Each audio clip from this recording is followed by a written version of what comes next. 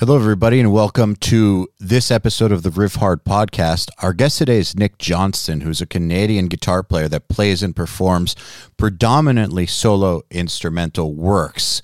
In addition to his 5 studio albums, Nick has appeared on albums from artists such as Periphery, Polyphia, Intervals, Scale the Summit, Mike Dawes, and many, many more. This guy really has like the silkiest smooth approach to guitar I have heard out of any modern player, and it's a great episode. Let's get this started. I introduce you, Nick Johnston. All right, well, Nick Johnston, welcome to the Riffhard podcast. It's great to be here. So have you been locked at home? I was for most, from the worldwide perspective of how long everyone was locked down. Canada, at least where I am, especially Ontario, the province, and then going even further inside Ontario into this district that I'm in, this county that I'm in, we were the first city, I think, in Ontario where they just opened everything. Just like a couple weeks ago, everything's just wear a mask everywhere, but you can go anywhere. Nothing's closed. Malls are open. You know, you can teach again. You can just do anything as long as you wear a mask. We were like locked down, and then we were not locked down. So it was kind of a big binary on and off thing. It was very interesting. And where are you with all that? I'm good, man. I was getting pretty antsy. Not because I missed touring or I missed whatever. It was just even being somebody who likes to spend a lot of time on their own and just be creative on my own.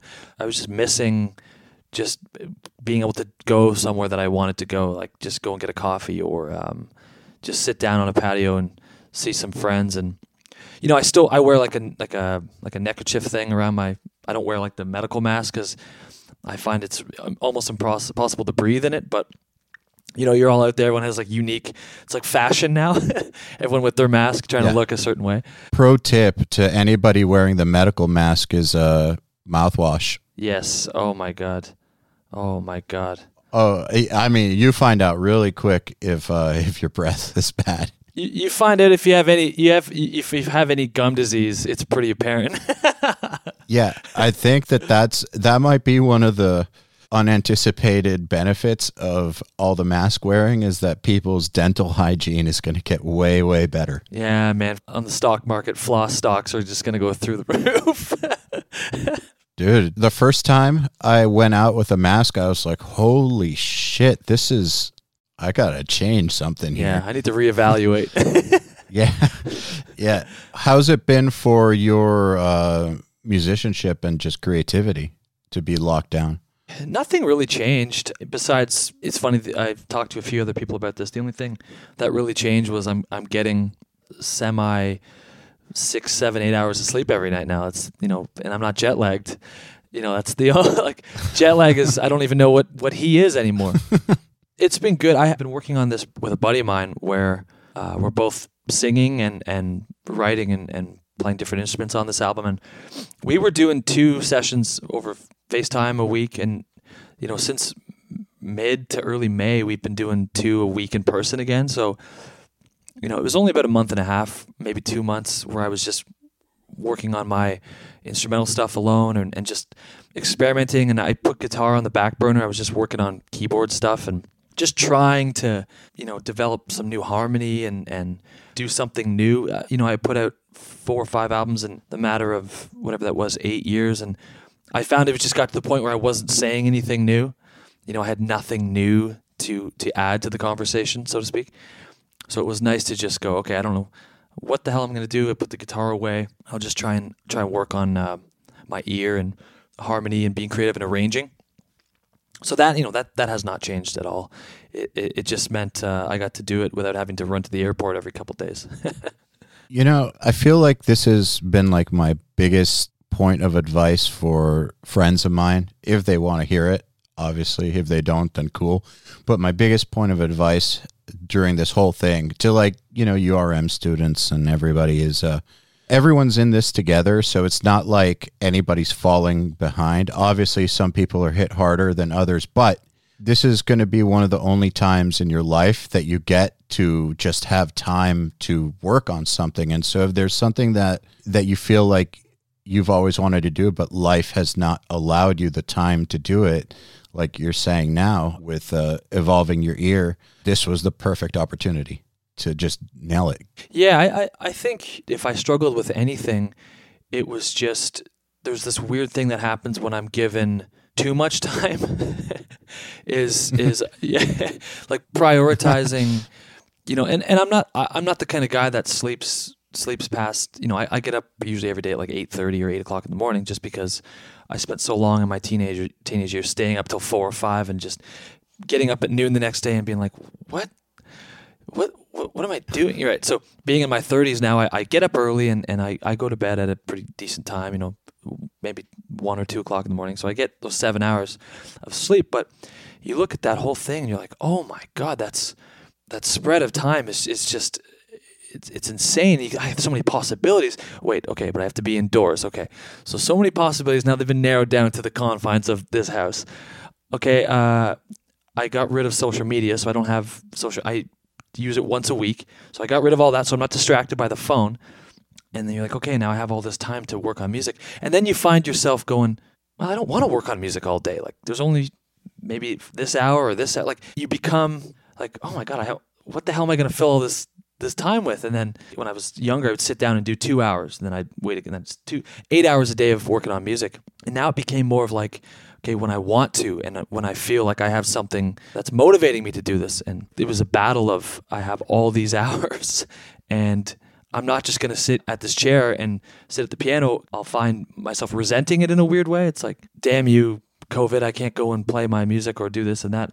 I'm stuck here working on music. It's like, I wanted to find a way to balance when I wanted to work on music, and not taking for granted the open ocean of time I had in front of me. I think I found a good balance. I found I was working a lot more at night when it was a little more quiet and not a ton of people around, and I had stopped doing all the email, because that's the thing. I had this guitar come out, this orange guitar with Schecter, so I was doing a bunch of promo and emails, and I did a bunch of podcasts and stuff. So it was still busy during the day, but then it was like, okay, I could squeeze an hour in.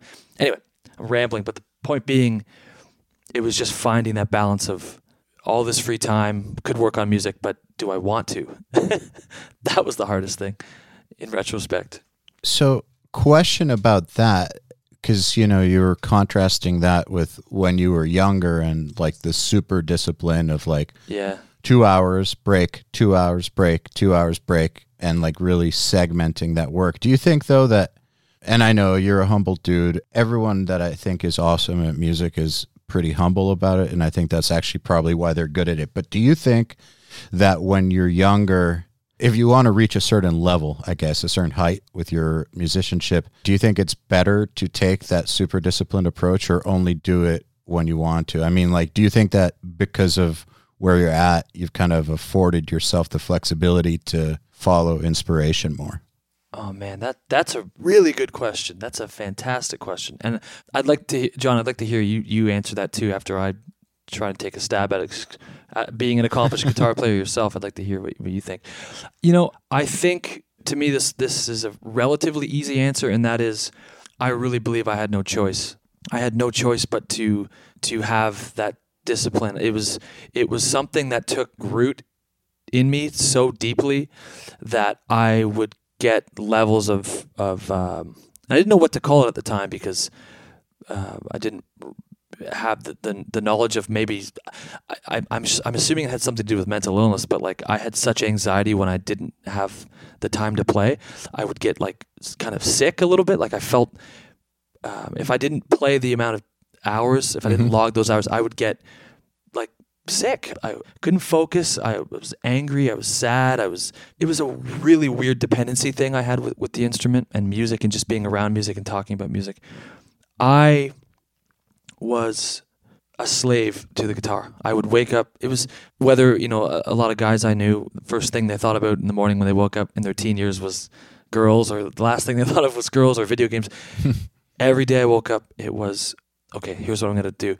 Laying in bed at night, I specifically remember going to bed thinking like, okay, I gotta work on that. From the time I started playing at 14 until a few years ago, man, it was all encompassing. And I think about that now, and it makes me shudder, because there's just no way I could keep up that pace. Nobody can. You can't play 8 hours a day unless you are like I'm in a relationship. Like I can't have a healthy relationship if I'm playing 8 hours a day. You just like you can't. It's fucking impossible.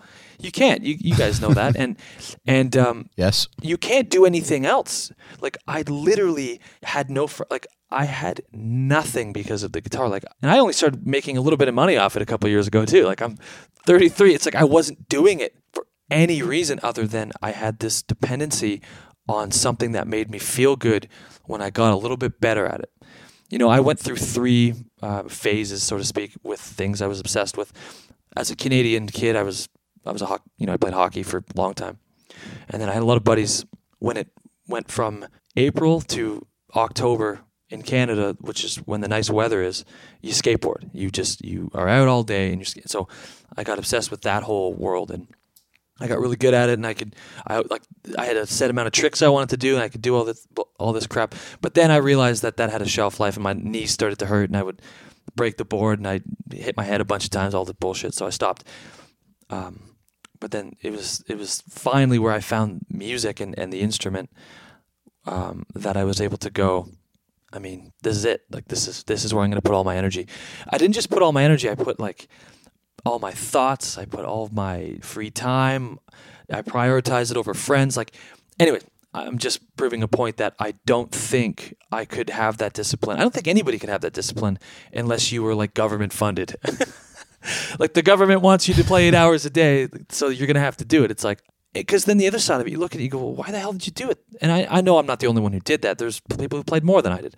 But it's like, there was no reason other than just because it made me feel really, really good. Obsession. You need to get obsessed with it. Like I got obsessed about URM in order to make it, and like I got broken up with, like my health went to shit, and the only thing I did was like I quit fucking production that I was like making 6 figures at.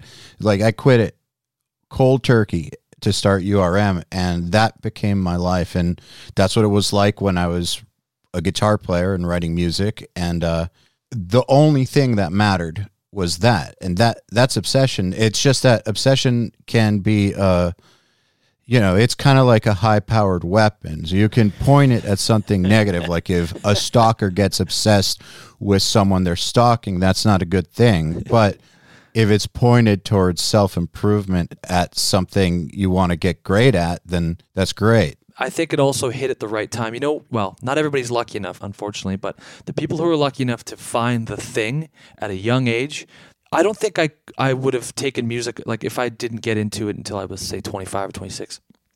I don't think it would have had the same captivation, because when I was a young teenager, confused and going through puberty and you know, everybody kind of was confused about who they are. It's like it helped define my personality too. It helped me sort of fill in the blanks. Like, how do I feel about things? And I'm okay with being by myself for a while. That's that void I was talking about.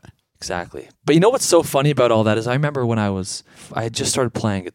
My dad, he had a Joe Satriani CD, Flying in a Blue Dream, and he played me Flying in a Blue Dream. He goes, "What do you think of that?" And I'm like, "Where's the singing? This is terrible." Like, I didn't get it. I didn't get the instrumental thing at all until later, obviously. But I will say that when I was writing music, it was the same thing. I guess I got to one point where I felt like I had nothing left to say, which is when I moved on. But when I was doing it for those 20 years, it was the same sort of thing. There's like a deeper feeling inside of you that cannot be verbalized, but that is so strong you have to get it out of you. And for whatever reason, you know, like however your brain is wired, music is the way that it comes out. And it's more than verbal. And the reason I think that is deeper than verbal is just because, I mean, this is a cliche thing to say, but it's universal. You can play your music anywhere to people from any culture and they'll have the same reaction, even though they don't speak the same language as you. So I think it comes from a deeper place, which is actually why I connect with instrumental music more than music with lyrics, because sometimes I think lyrics cheapen it, because music itself, I think, is just this deeper, like, primal, universal thing. And that's a cool way to look at it, absolutely. It was interesting how I got into, I'm just going to run with what you were saying, how I sort of found my way into instrumental music. It was 100% An accident, like totally an accident. It's funny you say 20 years because as soon as you said, I was like, well, how long have I been doing it? It's 20 years.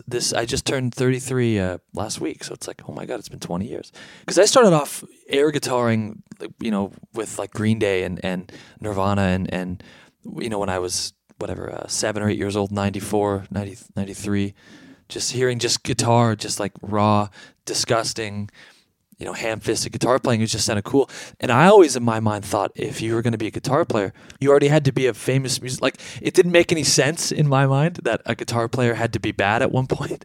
It's like, oh, he's a guitar player. He's like, my dad listened to a lot of, or always had in the house playing Zeppelin and Pink Floyd and all these bands. And hearing Jimmy Page, play Kashmir or something, you're like, well, he's a guitar god, because like that's was his destiny. That is what he will always be. And I don't just realize came out the womb like that. Yeah, it's like I don't ever think that Jimmy Page had to learn 5th fret and 7th fret and go like this. Like I never figured out he had to learn what a power chord or whatever the approximation of that was. But then I discovered my little Play-Doh mind, my little plasticine brain. When I was 15, I heard by accident, because I had a buddy that had a burned CD from Napster, a Yngwie track. I heard Vengeance off of the Magnum Opus record, and I heard the guitar solo in that. And just imagine I went from essentially cutting the lawn with hedge clippers to a flamethrower. It's like I went from hearing Nirvana to Yngwie soloing. It's just like, what the fuck is this? Like, are you kidding me? Right? So then I found myself going, wow, like the prowess and like hearing the time. You could hear sound embodiment of time. Like there's like I'm sure there's some sort of Yngwie equation, like time and isolation over X equals neoclassical innovation. Or something stupid. Arpeggios from Hell divided by asshole ego or something. I don't know. Hearing that, and then I kind of found out this new crop of players when I was in my early teens, and that's when I found all the guys from the Shrapnel label, Paul Gilbert and Richie Kotzen, Greg Howe, Vinnie Moore, list goes on, Jason Becker, blah, blah, blah. And I sort of just threw myself in that world. But what was so fascinating about it, because, and it's funny, I'm getting like little goosebumps talking about it because it takes me back, but the difference was compared to now, it's just my old man, you kids these days, but when I was a kid, you had to find the CD or the tape, which was, where I lived in Canada, nay impossible. So when you found one, you coveted it. You got that album or that CD or that vinyl or that tape, and you fucking coveted that piece of musical playback. You sat there, you read the liner note, like, what guitar did Paul use? Like, oh my God, it shows the year and the date that they record. I think Street Lethal was recorded from like December 86 to like, no, it was like December 15th, 86 to December 17th. Like they had 2 days to do the record or something because they had no budget at that record, at that studio. And then you just become, because the music itself, questionable. But when you heard the guitar playing, and then you figured out Paul's 19 here. He's only a couple of years older than me. Like, oh my, there's this weird tail chasing thing that started to happen where it's like, I can do that. I can get better. I can do that. It's going to be who I am. Like, I know I can do this. I can play like that. I can write like that. And then all of them had long hair. I'm like, well, okay, cool, man. I can do that. I know I can do that. The hair grows. I don't have to practice. The hair will just grow. And then, the one thing that I didn't understand till later that really helped me form my identity was the whole time I was playing a guitar with single coils in it. So it kind of forced me to just inherently sound different than them, even though I had the same, like, oh, I want to play that much and I want to sound like that, but I never could because I didn't have just my amp never, my gear never, my hands never sound like it. So I learned early on, there is a separation point here, and I'm also left-handed, so my picking hand was always really messy. Anyway, I'm just saying, all of that stuff, just getting so deep into that, and then eventually coming out of the other side of it, you go like, oh, I guess I'm writing music like that because you are what you eat. And the music I was writing, I have old burned CDs from when I was like 17. I used to submit to the Mike Varney guitar player column, and a few different. I remember getting into a few different columns because of the sheer I listened back to some of it not too long ago. And I was laughing. It's so bad. It's so bad. I listen to myself play now, and I'm like, wow, my guitar playing was far more technical, far more kind of outrageous when I was 17 years old. But it's just that's where my head was. And then you come out of it, and then you're I'm writing instrumental music. That plus I didn't have anybody. I grew up in a small town of less than 1,000 people, so there weren't a lot of musicians and singers and all this. And then I remember I'm just rambling here, by the way, but I remember taking a couple songs to a buddy of mine who was releasing music, and he listened to he was older by about 20 years, and he listened to it, and he was like, okay, I like your playing, sounds good, but I'm afraid you're going to go down the same path as those guys and come into your shell when it's too late, and you don't have any songs. You never learned how to write melodies. You never learned how to understand arrangement. So he gave me a project. He goes, I want you to go home tonight and come back to me tomorrow with a brand new song with no guitar solo in it. That little project changed everything, because I had to go, well, if I can't solo, then what the fuck am I going to do? Oh, there's these things called melodies. There's these things called verses and choruses. It was a hard lesson at the right time, and I grabbed onto it, and then from there, just everything started changing, and I started to kind of develop themes and melodies and understand harmony, and the bluesy stuff in my playing had more of a focus in certain spots, and then I could take that out and weave it in. It wasn't just here's the 8-finger tapping lick I'm working on. It had that, that's gone now. That shit doesn't matter anymore. Became about melody and stuff, and that was 15 years ago.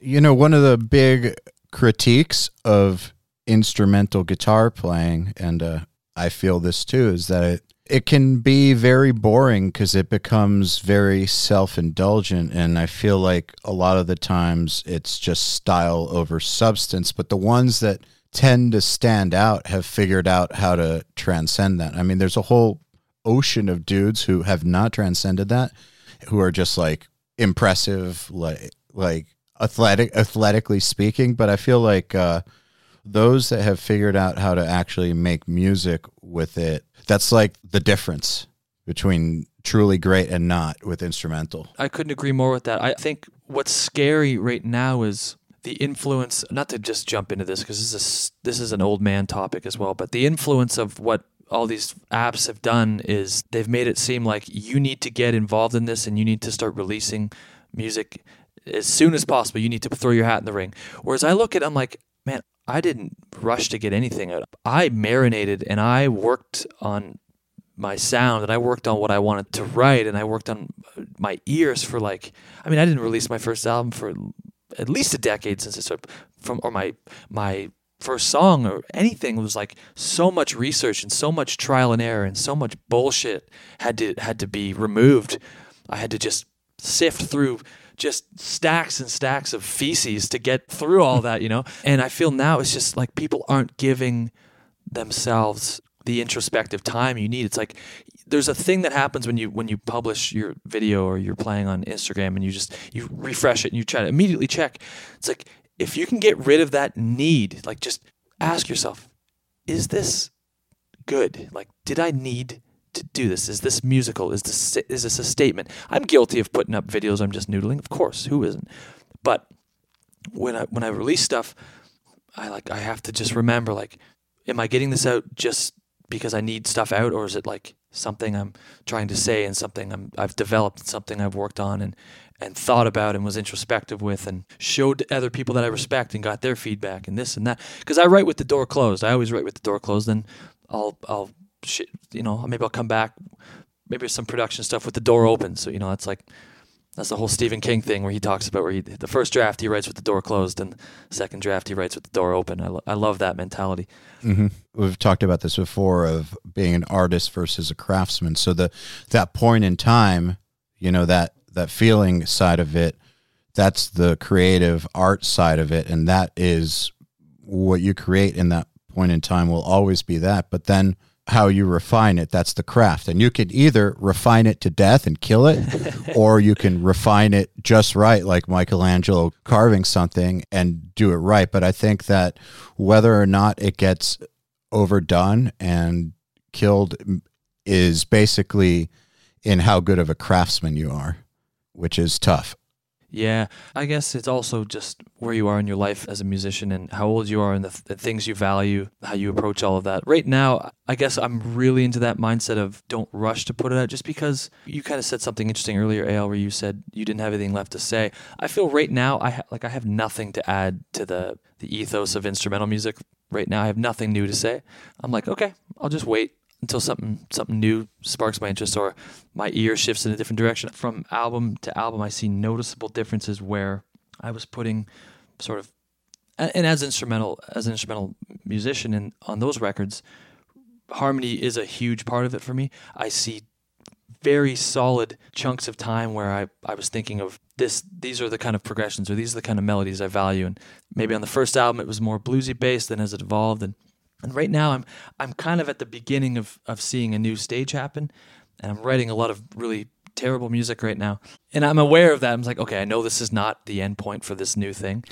So I'm kind of at that point where it's like, okay, I may not have an album out for a couple of years, and maybe that's bad for my existing fan base, or that's bad for the landscape or whatever, but that doesn't override my thought process for how I should proceed as a musician. You know, it's really coming down to, do you have anything new to say? No. Then shut the fuck up.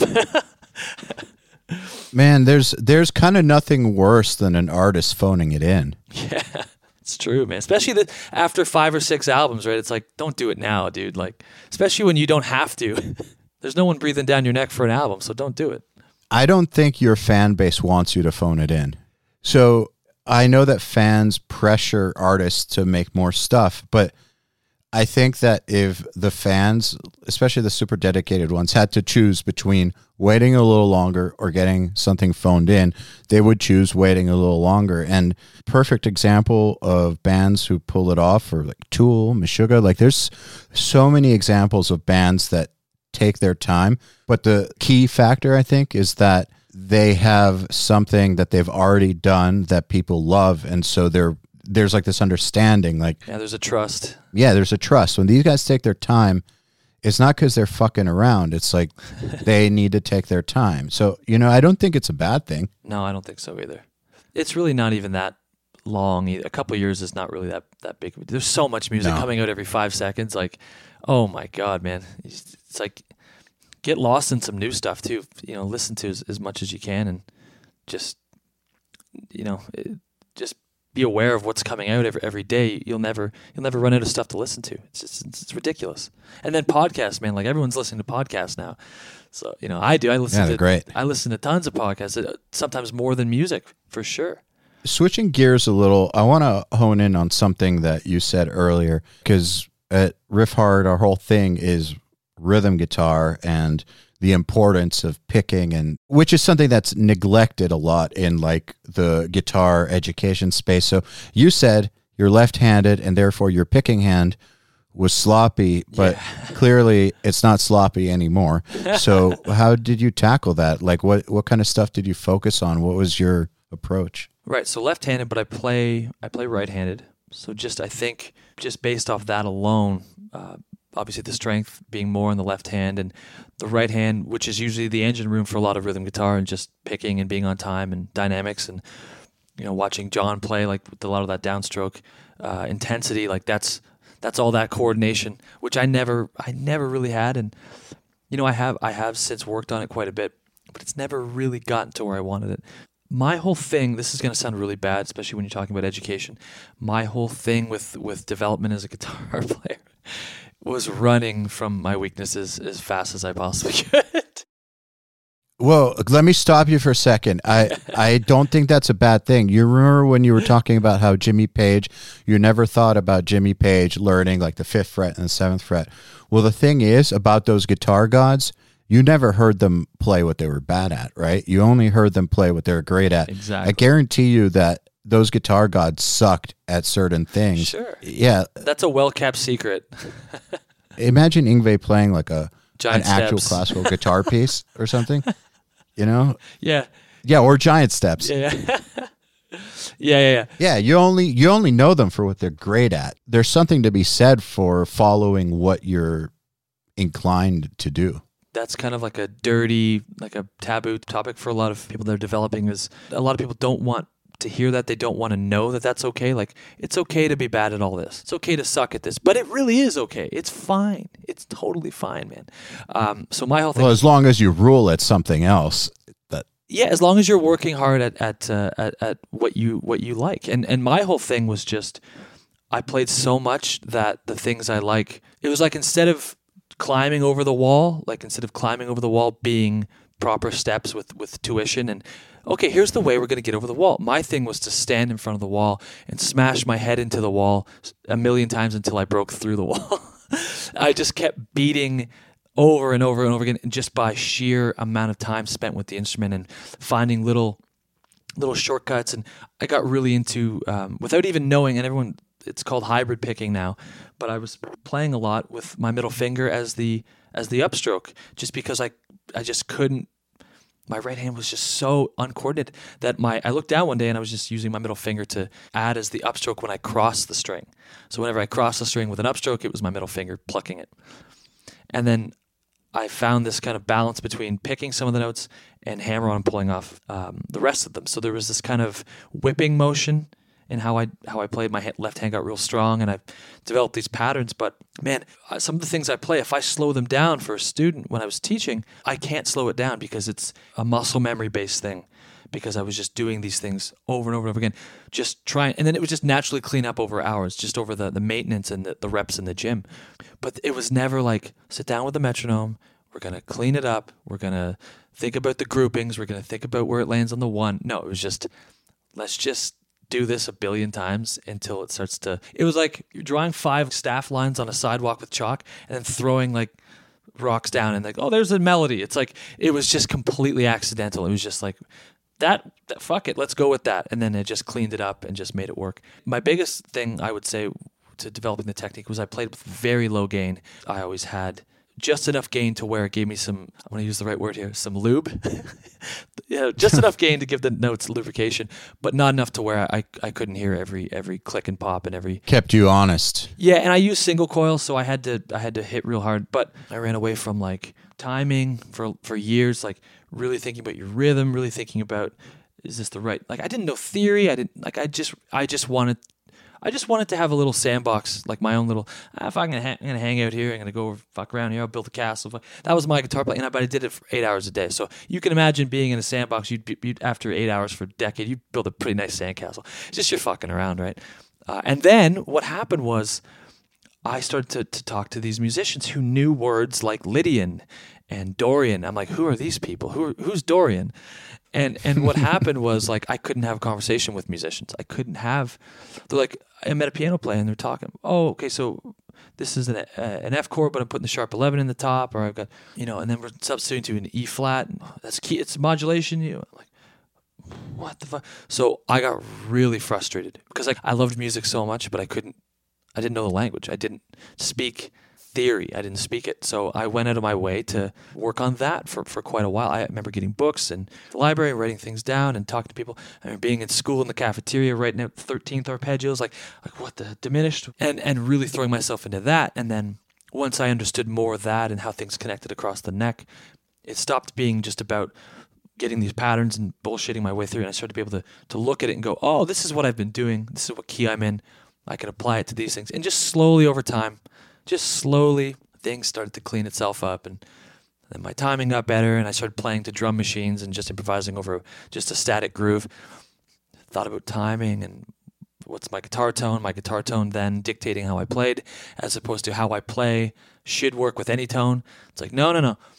All these things started to change and coalesce in different ways, but it was never the sort of learn something properly and then speed it up slowly and then move on to the next thing and then double back and get it and tighten it up. It was spastic, man, like a Jackson Pollock painting. I just threw shit, okay, there you go. It was really spastic. And that's another reason why I needed to play so much, because I just didn't see the through line. I didn't see some people just get math. They look at, fuck yeah, man, I get advanced math. In grade 10, there's a guy in grade 12 advanced math, and he's just like, what? He still smokes a joint at school because he doesn't think about it. It's like, I was like, man, I don't get any of this. It was the same thing with, I didn't, fucking brutal, because I couldn't focus. That's why I needed so much practice. And then That's why I say, like, I use that visual of, like, I see people beside me with a grappling hook going over the brick wall, but I'm just like, I don't have the grapple, so I'm just banging my head until it's just, oh, okay, there's an opening. I'm gonna get, that was my whole development process. Was smashing my head against a brick wall. Yeah, we've got like one group of like the Jason Richardsons and the Wes Hauck style dudes who do the super regimented thing, and they're incredible. But then we just talked to Andy James a couple of days ago who took your Andy. exact same method. Man, I had such a good time with Andy. He's hilarious. That guy's funny. Anyway, sorry.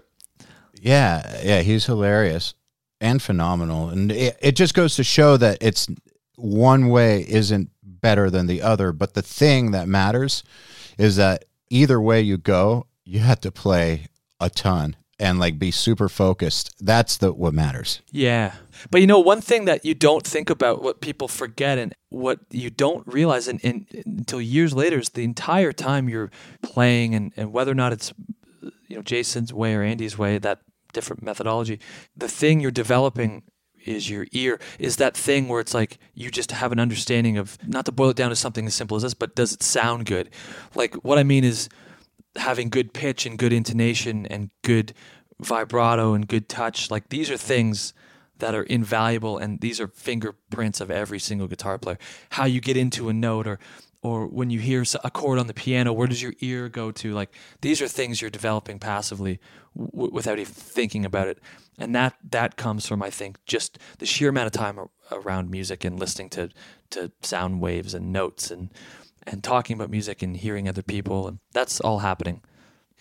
That shit, it just comes with the whole package. And I was lucky enough to look at myself and go, is this good or does this sound good? Or self-awareness. That feels so good to hear a word you were thinking of but couldn't.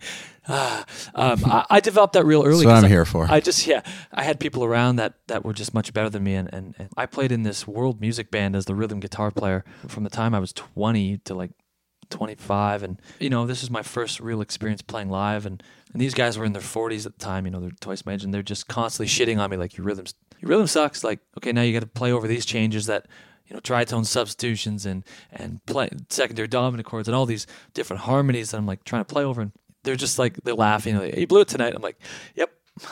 Just like, I was pretty browbeaten early on, so I was like, okay, I know what I need to work on, and it was, that whole process was fun though. I'm not even gonna hate about any of that. It was fun, man. Getting put in your place. Well, fear itself, like, what a great motivator for becoming a better guitar player. Get your shit together, Nick. Okay, or you're out of the band.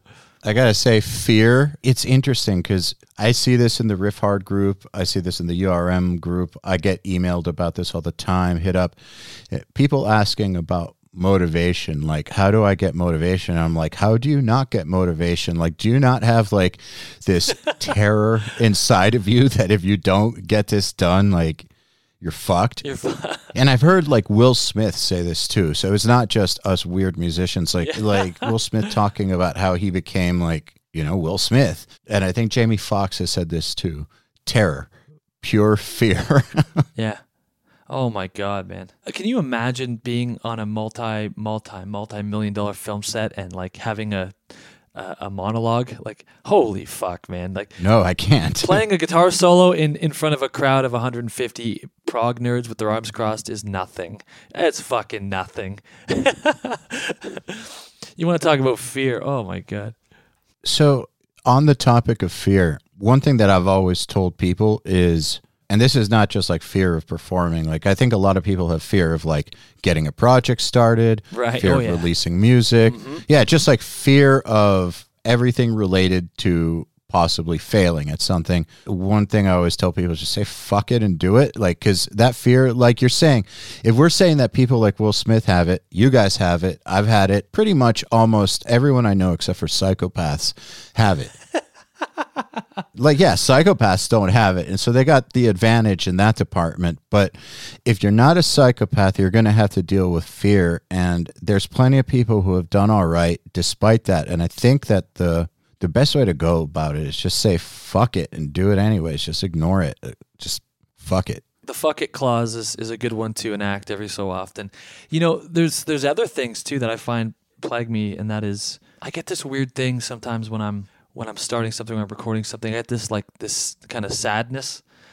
It's just like a part of me knows that, and this is jaded as hell. So anyone listening to this, just take it with a grain of salt. But like, part of me goes, this will never be as good as what I'm hearing in my head. It will never ever be as good as what I'm hearing. And I just get like, it's like, oh, should I keep doing it then? Like, if it's just like, there's this weird there's all sort. I'm an emotional mess at the best of times. So like, I go through all this stuff.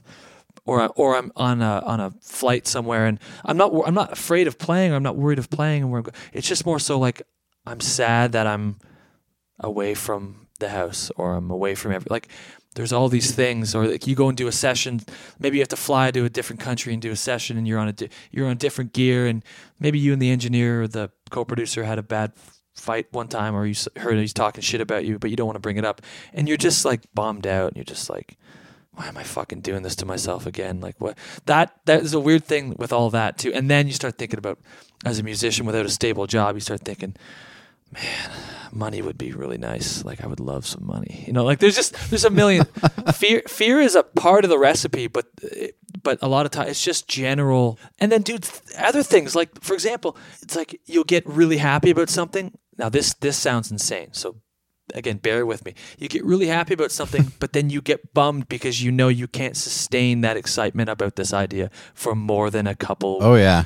You know what I mean? There's all sorts of these weird, there's these weird little landmines that you're always, oh shit, there's one right there. Oh shit, there's one right there. You know, and I'm type 1 diabetic. So like for me, my main focus of life is always just like, what's my blood sugar? What's my blood sugar? Is it high? Is it low? Am I feeling good? Blah, blah, this and that. So like there's like just health shit. It's like a computer with too many windows open. It's just like, oh, that window's still running, and there's a lot. Oh man, like the bandwidth on that website is way too high, and all these other ones are like just living somewhere in the background. It's like there's so much stuff constantly running, and then if that's not enough, then you're always just second guessing yourself. You're just, is this good? Why did I do that? What the fuck was with that guitar tone? Why did I hire that drummer? There's just like, you know what I mean? There's so much going on. We're complicated. Dude, I relate. It's like this constant battle with this voice that just tries to tear everything down in this weird way. Like, I get this. So I travel for Nail the Mix every single month, and I'm doing cool shit like that. Like goals, like we've accomplished a lot of goals, but then every time I'm about to leave, I just get kind of like, why the fuck am I going? Like, I don't want to go. And then I go and it's fine. But like, I know exactly what you're talking about. And I feel like a lot of my life is figuring out ways to combat that voice. Yes. Absolutely. I don't think you're alone in this. No, definitely not. Definitely, because I've talked to lots of other people. One guy I'm really, really good buddies with. We've had long discussions about the idea of leaving the house to go and be away from everything and everyone. And because David's truly like, he's a homebody. He likes to work in his studio, and we've, you know, genuinely, when I get going, like when I get touring and I get my schedule and I'm in the heat of everything, I'm fine. I'm good to go, right? It's just when I get too much time where I've been pulled out of the bubble, you know, that bubble, and I'm like, I'm out of it now.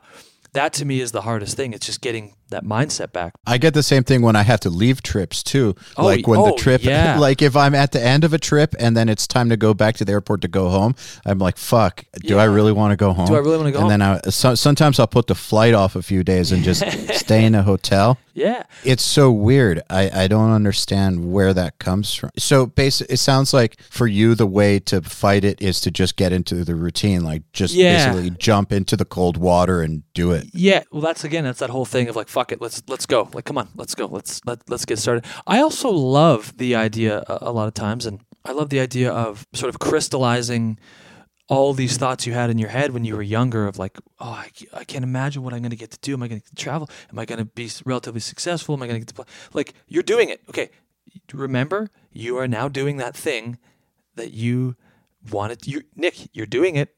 hey, over here, look at me, you're doing it, like that whole thing. It's like just remembering that you're on this path and you don't have to be here if you don't want to. Like, you don't have to do it. You can go home. You can get a job. Asshole, It's like, you know what I related to? I'm a huge, one of my favorite just art forms in general is stand-up comedy, and how much of an isolating thing that journey is for those. Like, I love, you guys know Bill Burr. I would assume you guys maybe know. Oh, Burr. yes. Yeah. So Burr is like a 30-year vet in the game, right? And you listen to him talk about the old days when he would go and do the college campus comedy tours, where he would just go into the lunch hour, like at a college campus in the lunchroom, and they would just say, okay, we don't have a mic for you, but you're going to entertain these kids. And he had like an half blonde curly hair, and red curly hair, just like looking like an outsider, right? And he would just go up there, and his whole thing was like, just fucking get through it. Like, he's like, I'm driving back from somewhere in Idaho to New York and just yelling in the car the whole way home. I'm like, there's something self-deprecating and something like you're putting the work in. There's something valuable to, you've done the hard thing. You did the thing, and you didn't have to, and everything was working against you, but you did it. There's a valuable personal gain, I think, from that, just like for example, you guys know just virtue of getting up in the morning, getting your shit packed and going to the airport and just getting to the place, like even that alone is like, holy fuck, man, that was a lot of work. That's just getting to the place. And it's like, that has nothing to do with your skill set. But then you realize, well, yeah, I've developed the skill set to get to the place, which is like, wow, I have another unique skill set that came with being a musician. It's just a weird thing. Like, I find the grind, and I find the process and the mentality and being a strong-minded person to be able to do this. Whether or not you're on your own or with a band, it doesn't matter, because even with a band sometimes it's harder because you just want everyone to shut the fuck up sometimes. All of this stuff I find really, really interesting and really valuable, even though it's sad sometimes to get started on it. Like, you hear these comedians talk about, and I've done it too, where it's like, John, you've done it too, and I'm sure we will both do it again at some point, where you go and tour for no financial gain. You lose money, but you still have to do it, and when you're doing it, you're like, it's great, but then you're like, I hate it, I love it, I hate it. It's just, but you have to do it. It's just like, it's part of the thing, and you develop as a person, and you change, and you grow, and that's at the heart of it for me. Is like, you know what it is, man? If you're on the outside, all you see are the results. You see the cool stuff. And so if you're on the outside, you have a very one-dimensional view of what the big picture is, like the reality of actually doing something. But if you're actually doing something, I mean, life is not one-dimensional. There's no such thing in life that's all good or all bad. There's going to be multiple facets to everything. And so to pretend like every single aspect of it is cool, like, yeah, we get to do this thing that we worked really, really hard to do that not many people get to do. But to say that every single aspect of it is the dream or something like that would be disingenuous. Absolutely. And just we'd be bullshitting if we were saying that. I can't even pretend. Yeah, exactly. This shit's complex, but obviously the upside is high enough to keep doing it. But there's no way to honestly say that it's as simple as we get to do this cool thing. So just appreciate it. Don't think about any of the stuff that's not cool about it, or any of the stuff that like fucks with your head about it. Just ignore all that. It's not real. Just be happy that you get to do this thing because you're one of the few. That would be kind of, how are you actually supposed to do that? Absolutely. Well said. I think a lot of people look at these goals much in the way that someone will look at moving to another town as like, that idea that I'm going to move to another town and my life's going to be different, which is not true. Like, because you're still taking you with you. And so whatever problems you caused where you live now, you're going to probably create similar situations there. And so if your brain has a tendency to be fucked up, unless you actually fix what's fucked up about it and do that work, like therapy and self-help and all that shit, you're still taking your brain with you. So, and your brain is the same regardless of your external circumstance. If you're so shallow or weak that your external circumstance can actually change you that much, then, I mean, good for you and you're lucky. But I think it's kind of naive to think that something as shallow as a circumstance like getting to fly first class or not is going to be the difference between you being happy or not. That's really well said, yeah. We're way more complicated than that. And so, yeah, obviously making more money is better than making less money, but the whatever pathology you've got or like mental deficiencies, like money and first class are not changing those. So, and not to get morbid, but the reason that you see successful people still commit suicide is precisely because of this. Like, becoming successful doesn't change who you are. Like, I think a lot of people think, I'm just going to accomplish these goals and then I'll be happy, or the void will be filled. And then they get there and it's like, I'm still me. I still feel the same, but I did all these things. So what the fuck? There's no hope. I really believe that because of all the, like, you know, we're talking traveling and whatever, first class, that whole thing, which, yeah, it is very nice to go to the front of the plane with everybody in a suit when you look like I do, and they look at you like, that to me is the best part of first class. It's just that like incredulous, like, the fuck is this guy doing? So what are you doing here? But you know, like going to some of these countries and just seeing things that you would have never seen, or traveling and because you know you're only on stage for an hour, right? It's like, it's how you live your life those 23 hours, and can you be content with where you are? And I always look down at the map, like, where am I on the map? And I picture it myself with a tether back home, and the further I go away, like that tether, it starts to feel like I'm further out in the ocean on a boat by myself. I'm like, okay, remain, like, can you still be happy with who you are out here? Like, remember, you're going to go home at some point, but it's like, can you be generous? Can you be kind? Can you take the time to meet everybody? Can you have a good conversation, go for a nice dinner, and just remain yourself wherever you are? Because, you know, we've all seen, you go somewhere and the guy's there and you can tell he's fucking miserable and he doesn't want to be there and he's an asshole, and you just have a bad mental image of this person. It's like, whenever I go somewhere, I try to, okay, work on yourself. Like, try to be the same as you are at home. Try to be a nice person. It doesn't always work, of course. But it's like, I feel like me traveling and doing that and meeting all these people and having these situations while jet lagged and feeling sick, it's almost like running around the block with weights on. It's like these things feel like it's pulling me down, but I get to still work on myself, and I still get to try and continue to develop as a person, because it's not just you're going to play guitar. It's like you're still you, and you have to bring something to the table. You're not going to be coming back. It's like, it's not going to happen anymore. So you talking about just, you know, you taking yourself everywhere. It's like I feel like that's a thing everyone forgets. It's like, just because you're going there doesn't mean you don't have to try and be a good person and a nice person and communicate with others and be someone that people want to be around. Even, you know, that's a huge thing for me, because, you know, especially if someone's paying all that money for you to be there, it's like, try and be a good person. You know, try and take a nice version of yourself out there. It's hard, man. It's really, really hard, especially when you're hungry and jet lagged. Oh my God. Get the fuck away from me is all you want to say, right? But it's all part of the process, man. It's a huge, huge learning process. And even in mid-30s, it's like, I'm not even close to where I want to be. Long way to go. Do you have any like rituals or like things you do when you are in the moment and you're not quite in the right frame of mind to like snap yourself out of it? Or is it more like just a daily discipline of trying to, not to sound woo-woo about it, but like have a little gratitude, or like, do you do something to get yourself there? Absolutely. I mentioned being diabetic. I find I'm completely ruled by, you know, I have my glucometer with me all the time and test strips and my insulin.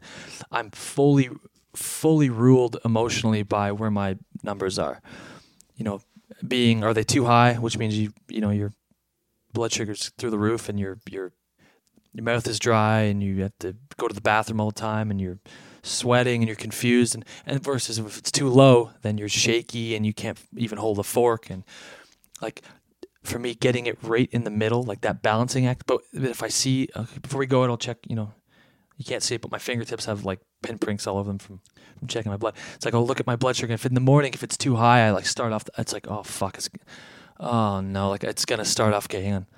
What do you need to do to get it there? Like, it starts off with that extra worry just off the top. Or if I wake up, like I've woken up in hotel rooms in the middle of the night with blood sugar so low, I'm like, I stand up and I just fall down.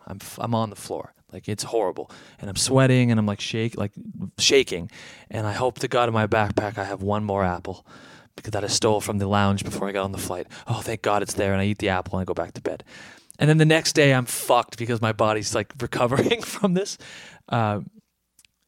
So that is a huge proponent to how I'm going to feel the next day.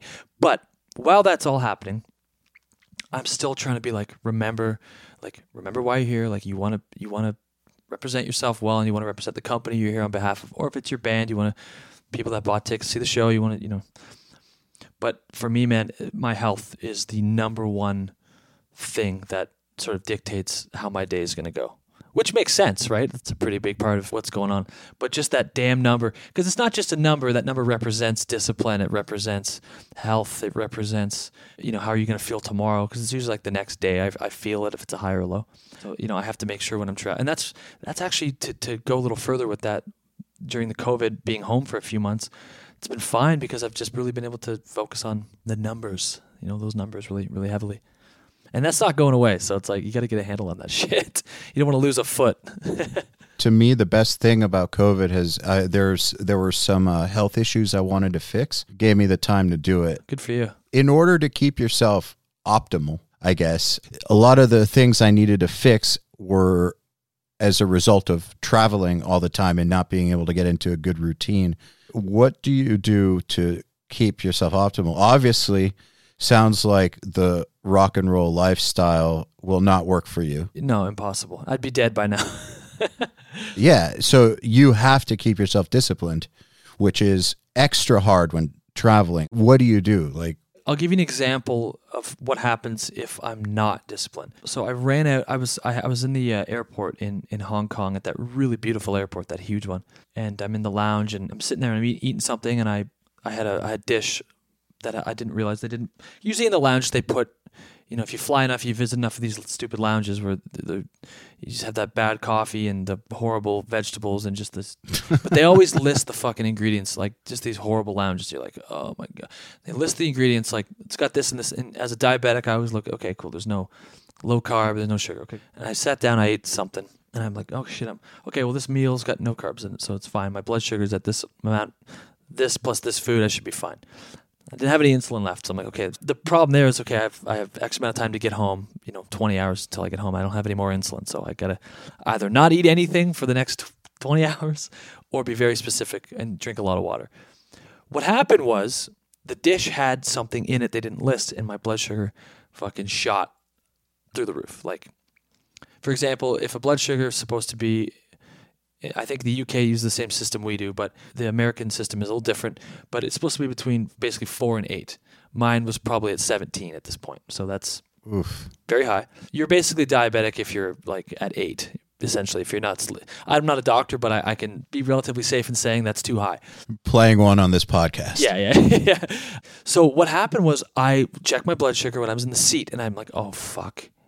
So what I had to do, listen to this shit, I had to go into the bathroom on the flight, and I started doing jumping jacks and push-ups. Wait, how did you do push-ups on an airplane bathroom? It was big enough. It was a big craft. In the airplane, I had to put my legs on the wall, and I put toilet paper all down on the floor. I'm doing push-ups in the bathroom, and then I'm doing things where I'm leaning against the wall and doing those leg stand things. So your core and my I'm soaked, dripping with sweat. I come out. This is comedy. Imagine seeing someone come out of the washroom on an airplane bathroom after you've heard all that commotion. He comes out with sweat. And he's red. I sit down in my seat. My blood sugar dropped. It was down to 9. It went down 7 points, and I was like, fuck. So I waited a bit. I went back and did a little bit more, and I got it down to 6. But then what started happening was my blood sugar started dropping, kept dropping too low. Now it's down to 3, and I'm shaking, and I have to call the flight attendant over to get some food, and she's got nothing but pretzels. I eat the pretzels. Blood sugar goes too fucking high again. Starts to go up too high. So I'm just in this fucking Groundhog Day of hell of blood sugar, right? So I'm just and that's what happens. And I still have 9 hours of this flight left. So I know what my destiny is at that point. My destiny is the balance beam, which is what I call it. The balance beam. Okay, shit. Oh, too high. Okay, bring it. So that's what happens if you're not on the ball. That's you should never run out of insulin. You should know what you're eating, et cetera, et cetera. What does it mean to be not disciplined for you? So could you define what is not disciplined Nick like? Not disciplined me, first of all, is the the thought of blood sugar is not the first thing I'm always thinking about. The second, that's not like there has, since I became type 1 diabetic, it's, 10 years or so, it has been the only thing. Like if you think of a video game where you're aiming down sights and that reticle is blood sugar. Like that's all, and then everything else is what you see after. It's like music, taking a shit, that's all after, right? But like blood sugar, it's like, there it is. Okay, fucking, it's focused. It's just in front of me. Like, even right now as we're talking, all I'm thinking about in the back of my mind is like, what time did I eat? What did I eat? But it's ridiculous. So I don't mean to complain, because it's really not as bad as something as a cancer. I think it's fascinating. Yeah, I'm not complaining. I don't think you're complaining. I swear to God. But anyway, just to kind of go on, I typically eat, like if I'm touring or traveling, like catering, or if there's no catering ever in the level of touring I do, but like if there's a rider in backstage, there's like a bunch of bags of chips and a 12-pack of beer, I'm like, okay, I'm going to go find a Whole Foods. Like that's what I have to do. Or I'm going to go to Walmart and I'm going to get a bag of broccoli and eat it with a plain yogurt. That's what I'm going to eat. Like that's my life, because I can't eat sugar unless I take a lot of insulin. But the problem, no carbs, so there's a lot of stuff that I don't eat. And people go, well, you don't have to be that stringent, Nick. You're diabetic. It's like, okay, that's what works for you. But for me, who's always traveling, has to be laser focused with it. It could be the difference of going on stage and dropping to a 3 and not being able to hold a pick versus like, being a little bit high. So the show, you sweat a bit and the sugar arcs down a little bit in the middle of the show. I had one on that, actually that Pliny tour, John, that I met you. We were playing in Portland, and I remember going right before we went on stage, like 3 minutes before we went on stage, I was just like, oh, fuck. And like I had the guitar and it felt like it weighed 1,000 pounds. My arms were so heavy. And then I just like ran to the back, and there was a banana. Bananas are so high in sugar, so like as a diabetic, I avoid them unless I'm like on death's door, basically, not to be too dramatic. But I ate the banana, and then within like 15 minutes, I had to postpone my set a little bit. I was like, okay, good to, fucking good to go. It was just like, in fact, it was such a big obstacle that my doctor, I'll tell you the story of how it all happened. My doctor, my endocrinologist, the basically metabolism doctor, said to me like, okay, you're diabetic now, and we need to take you to the hospital, and you probably can't tour anymore. Or at all, because I was doing a little bit of traveling when I was in my early 20s, and he kind of wanted me to stop. And I said, I had to go to like, I think Germany the next day. I had a flight the next day. And he's like, no, you can't. You have to cancel it. You have to go to the hospital, and we have to get your sugar down and put out the fire, essentially. And I was like, no. He's like, I can't force you to. So whatever you want to do, here's your insulin. So I remember I flew. I didn't go to the hospital. Fuck that, because I wanted to do this trip. I'm in my seat, and there's a guy. It was one of those rare flights where, that Frankfurt flight, the Lufthansa one, I'm sure, John, you've done a bunch of times, where you get in there and like, well, you're closer to the UK. What am I talking about? You're not that far from Germany. You don't have to do that overnight flight. But there was the seat in between us, which was open. So I was like, cool. And I remember like pulling my needles out the first time and like putting the needle head on there, like, oh fuck. And like the guy's like, what the fuck? And like figuring out how to administer the insulin, and like pricking my thumb in blood and fucking it up, and like blood just all, oh shit, and like wiping it up. And like the guy was probably like, and I was just figuring out how to diabetes, basically, and I took too much at one point, and my blood just dropped, and I had to get some food. Man, it was crazy. But just what I'm saying is, like, regardless of what I need to get me to that point where I'm optimal, like, it has not stopped me from pursuing this, and it will not, as long as it's something you're responsible with. I can't go out. I don't drink beer, because it's just carbs, and when you drink beer, I drink a little bit of wine every so often, maybe gin, which has no carbs, no sugar, so you can have some of that, or vodka. But I'm never hammered. I never get like drunk. I never get inhibitions low enough to where I go, fuck it, I'll have pizza tonight. It's like, don't do it, because you can't get to that point, because then the next 2 to 3 days, you're just trying to get back on top of it. Fuck, I was going to name some names, but I don't want to do that. But there were some musicians that, one guy, last couple of years, he died from not taking care of his, famous musician, he died, singer, not taking care of his diabetes. And I was actually about to say that, dude, that I've known diabetics it can happen, man. who eat pizza and Because just you don't die from diabetes. You die from complications from diabetes. Like Yes. stroke, or you have seizures and you hit your head and they find you passed out. You just die. You're dead because your heart and your brain need good blood pressure and need blood sugar. Without blood sugar, man, like having a low, and I'm sure you guys deal with your own shit. So I could say you don't know what it's like to have a low blood sugar, but like it's fucked to have a real low blood sugar is so fucked up, man. It's like, it happens every so often. I don't even know my own name. I don't know my fucking name, dude. It's like, I don't know where I am. I'll wake up in the middle of the night and I'm like, what the fuck? It's crazy, dude. It's fucking crazy. So anyway, just trying to be on top of it, because I do love traveling. I do love touring as much as there's ups and downs. We talked about that, but I do love it because it feels like I'm getting to experience something I always was working towards or was dreaming about doing.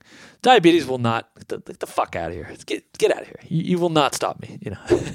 I think that's impressive. I know lots of people who have issues that they don't let the issue define them. No way, man. No way. It's just a matter of adjusting your lifestyle to make it work if you want something bad enough. Exactly, dude. And if anyone feels weird about it, it's like, oh man, I feel like this is going to stop me. It's like some things, yeah, let's be real. Some things will probably make you have to stop sleeping on a bandwagon. But is that really a bad thing? No. But it is quite nice. It is quite nice. But a lot of stuff, it's like people are afraid to talk. I've had injuries too. Like I've had bad tendonitis and like all sorts of bad shit where I've had to just stop playing. And it's like, man, people don't want to talk. A lot of people just don't want to admit. It's like, we're just bags of meat and water, dude. Like shit's going to go wrong. It's just how you approach it. You're just a big old bag of water, man. It's not a big deal. I completely respect that. Obviously, like you said, there are some things that are too severe to... Yes. So that aside, okay, so let's just say that aside so that nobody comes after me for saying this. I really do think that if something is manageable, if you do let it get in the way, then that's fine. That's your choice. But it just means you didn't want what you were going to do bad enough. And that's fine. I feel people should just be honest with themselves. It is totally fine. I actually at one point considered I was like, hey, maybe I should just stop traveling. And I kind of made a mental sort of 2-category chart where it's like pros and cons. I kind of did that. And ultimately the pros outweighed the cons by a little bit. It's just like, I got too much I need to see, and too much, for me, dude, I'm so lucky with Schechter when I get to travel with them.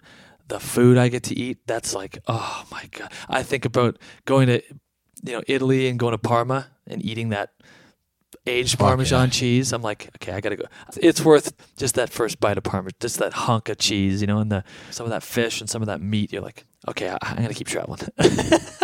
Okay, so change gears a little bit. You were talking about how you don't know what gear you're going to play. And that brings up the whole topic of tone in the hands versus tone in the gear. Right. The age-old debate. Yeah. So where do you stand on it? Because obviously when you go and do these clinics and you don't know what you've got in front of you, you still got to make it work. Whereas when you're in the studio, you probably are in the most ideal of circumstance. What keeps it sounding Nick Johnston no matter what?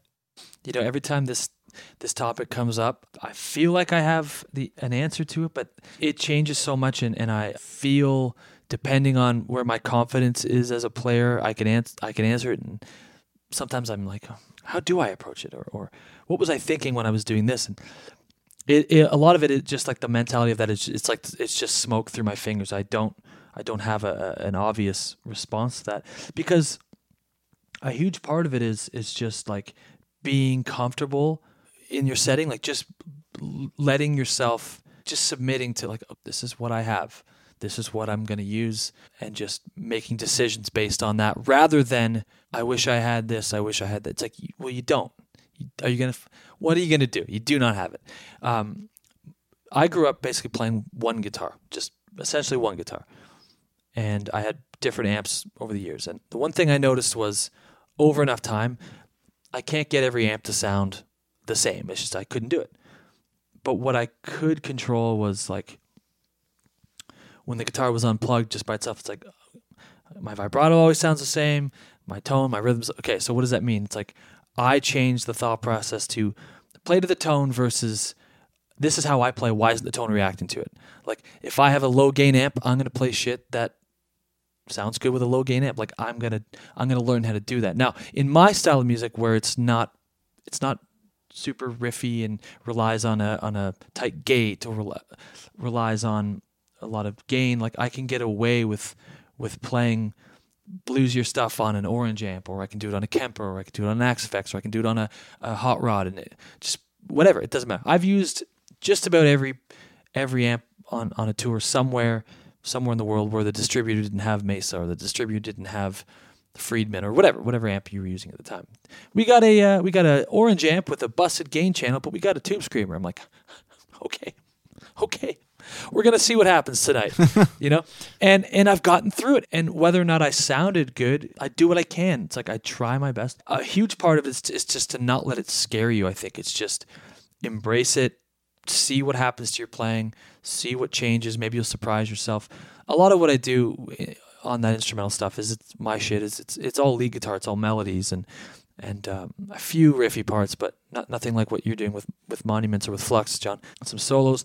And then a lot of times in the clinic world, because in the touring with the band, I have usually an amp backline, so I'm fine.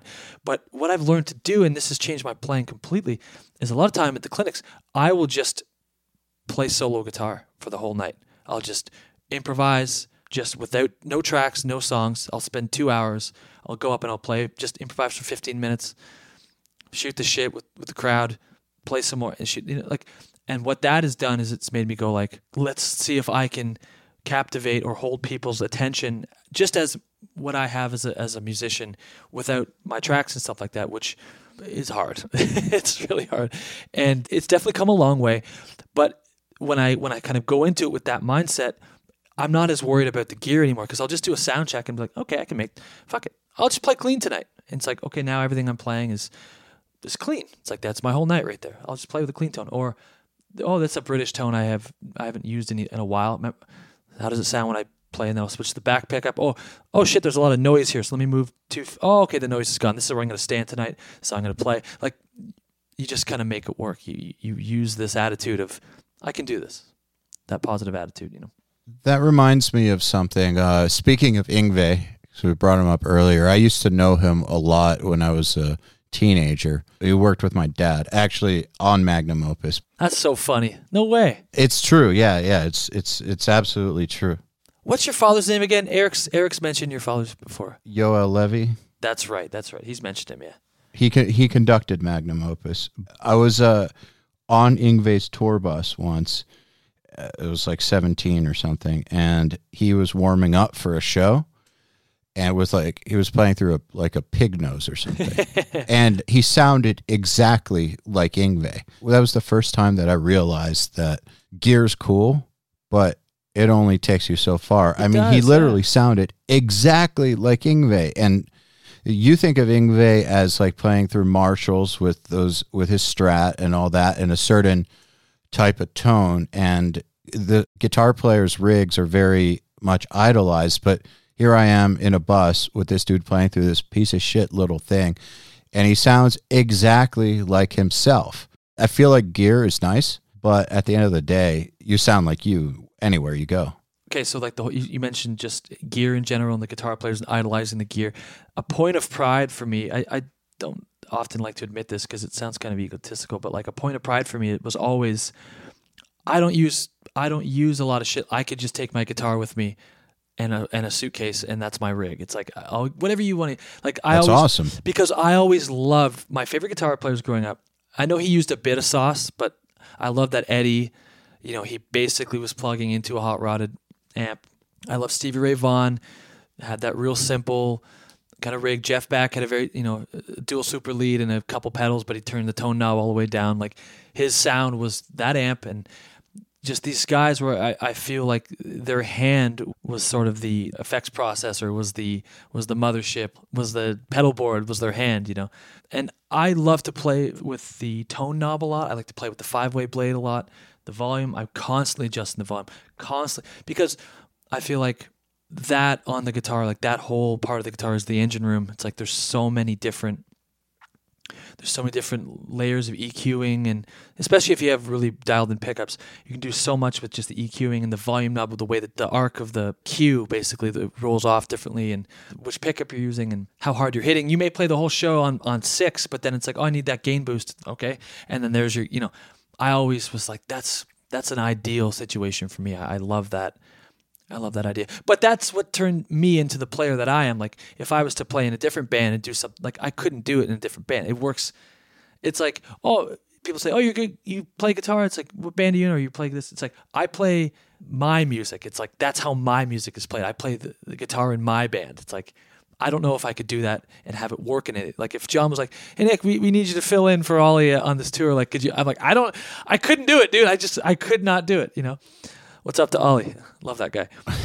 So it's like that works for me and for what I do. It's always been a point of focus. I want to be able to make that work with minimal gear. And even in the studio, it's like one guitar, pretty simple. Whether or not that puts me into a corner, maybe I'll change one day.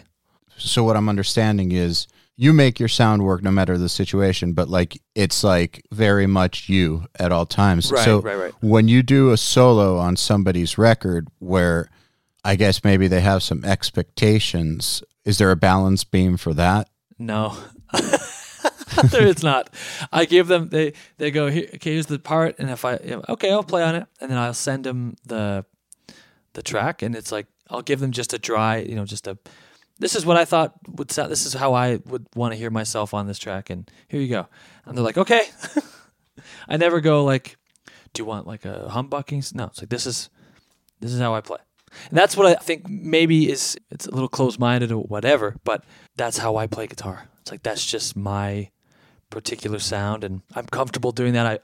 When I'm tracking the solo, I feel like that's when you're going to get the best out of me, when I'm comfortable with how I sound, when it sounds like me. Usually improvise, and usually, like, okay, I'll give you an example. I did this solo years ago for this band called Polyphia, and the song... Oh, yeah. Got a lot of heat, got a lot of traction. It was a song called Champagne. And I remember giving them basically the first pass at a solo. It was like, here's the first thing I did. Because this is one of the first real guest solos I did. And they're like, this is great. We love it. And I'm like, oh, okay. So they wanted me. That's why they asked me. They wanted my guitar playing.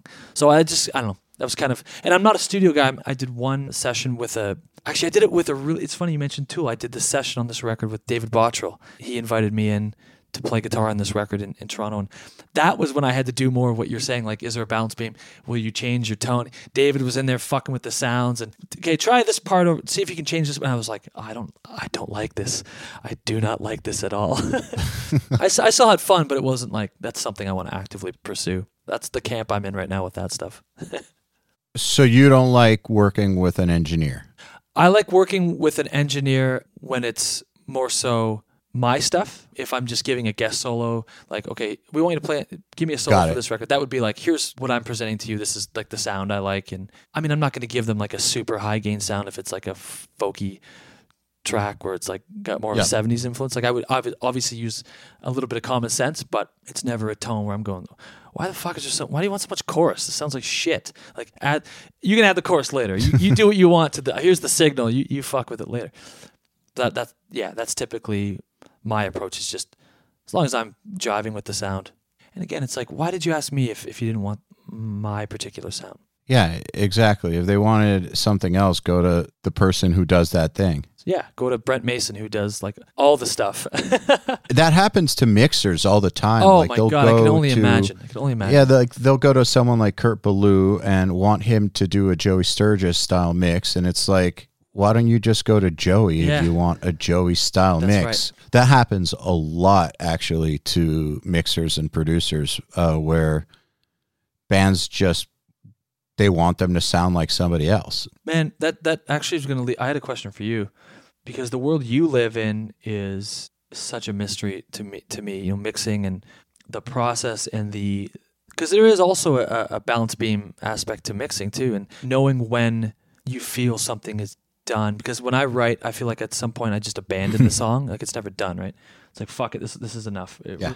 And what was it about mixing and the process? Like, what was that made you go, yeah, this is the thing? It was never the thing. So when I was like 20 or something and I had a band, like I was studying intensely how to get signed. I wanted to get signed to a big label. And so I was studying, which happened eventually because I got my band signed to Roadrunner, but that was like my mission. Get signed, playing extreme metal to a large label, which is like impossible. And so I started studying all that stuff, and I came to the conclusion that you needed to have something that sounded incredible. Whereas back in those days, people would say, just send a demo, and an A&R guy can just understand the difference. Now, that's different now. You can't just send a shitty demo, but back then it was like an accepted wisdom that you could just send it and they would understand, and I thought that was full of shit. So I wanted a great recording, and I started going to like really good studios, and then I priced it out and was like, to do this right, I'm going to need like $40,000, and that's not going to happen. So I may as well learn how to do it. That's literally all it was. It was just in service of putting out my own music. And then I guess I also saw it as like something that could feed my band. So basically, if I could attract signed bands to my studio in the early 2000s, then maybe I could get them to take my band on tour. And then through my band going on tour, I could get people into the studio. So it was never because production was like a passion. It was more a means to an end. And that's it. It worked out exactly that way. But I guess I don't ever think I got great at it, but I think I didn't suck at it enough to end up getting good gigs. And when I realized that my band was like a dead end, I mean, it was a cool band, but it was a dead end. And I was like 30, and I got this really good opportunity for production. I went with it. But within a year of doing that, I knew I wanted to start URM or something. So yeah, mixing like as a career was never my thing. And I never thought I was that great. I always thought I was like, maybe I could have gotten incredible, but it would have taken years more, and I didn't want to. And there are dudes that I know who want to. And it's kind of like with the guitar thing. Like, you have to be cool to sit there for those 8 hours. It wasn't in me. But however, what was in me was taking all the expertise from the band, from music, from recording, and putting it together into like URM and Riffhard. So yeah, it wasn't ever the thing. It's just, I didn't think that I had a future in a band, because to me it was either the band is Slipknot size or I'm not interested. Right. And I guess that sounds fucked up, but like, I'm just being honest. Like, I always have wanted to do things on a grand scale. Like, that's kind of just how my brain is wired. And so being in a band the size of my band was not good enough. And then also, we would tour with bands that were bigger than us and share buses. And then I'd look at how they lived, and I'd be like, so best case scenario, we get as big as this band. Here we go. And that still sucks. So like, but here's the thing. I know that for a lot of people, that's fine. So you just got to be honest with yourself about what you want in life. Absolutely. If you're cool with that, that's fine. But if you're not cool with that, you got to like own up to it, or you're going to be miserable. The thing that matters is knowing yourself. And so, yeah, production was a means to an end, but it was also it was as much a means to an end for my band as it was for starting URM. So yeah, it's never been the thing, if that makes sense. That totally makes sense, yeah. I can tell you this, Emil and I did an instrumental record in 2009 or 10 called Avalanche of Worms. I remember seeing the ad for it in a Guitar World I believe. Yeah, Guitar World loved it, but it came out on Magna Carta Shrapnel, and that was cool. But honestly, I mean, Mike Varney is one of those people who can see the future. Right. But the budget they gave us, I could have just paid for, and also I paid the publicist out of my pocket too. So that's why I got in Guitar World. So it was very cool to have someone like Mike Varney give the green light, because it's like, it's just cool. Yeah, it is cool. And it also, I guess, gave us the confidence to do it. Yep. I don't think we would have done it otherwise, because it was like we were in Doth, we were doing that, and then we didn't think why don't we just make an instrumental record? And then that came along and it was like, all right, let's make an instrumental record. But had we done instrumental music from the beginning, we could have funded it ourselves too and done it. For sure. I mean, however, you look at an example like Animals as Leaders, and I'm sure that their label has done a shit ton for them.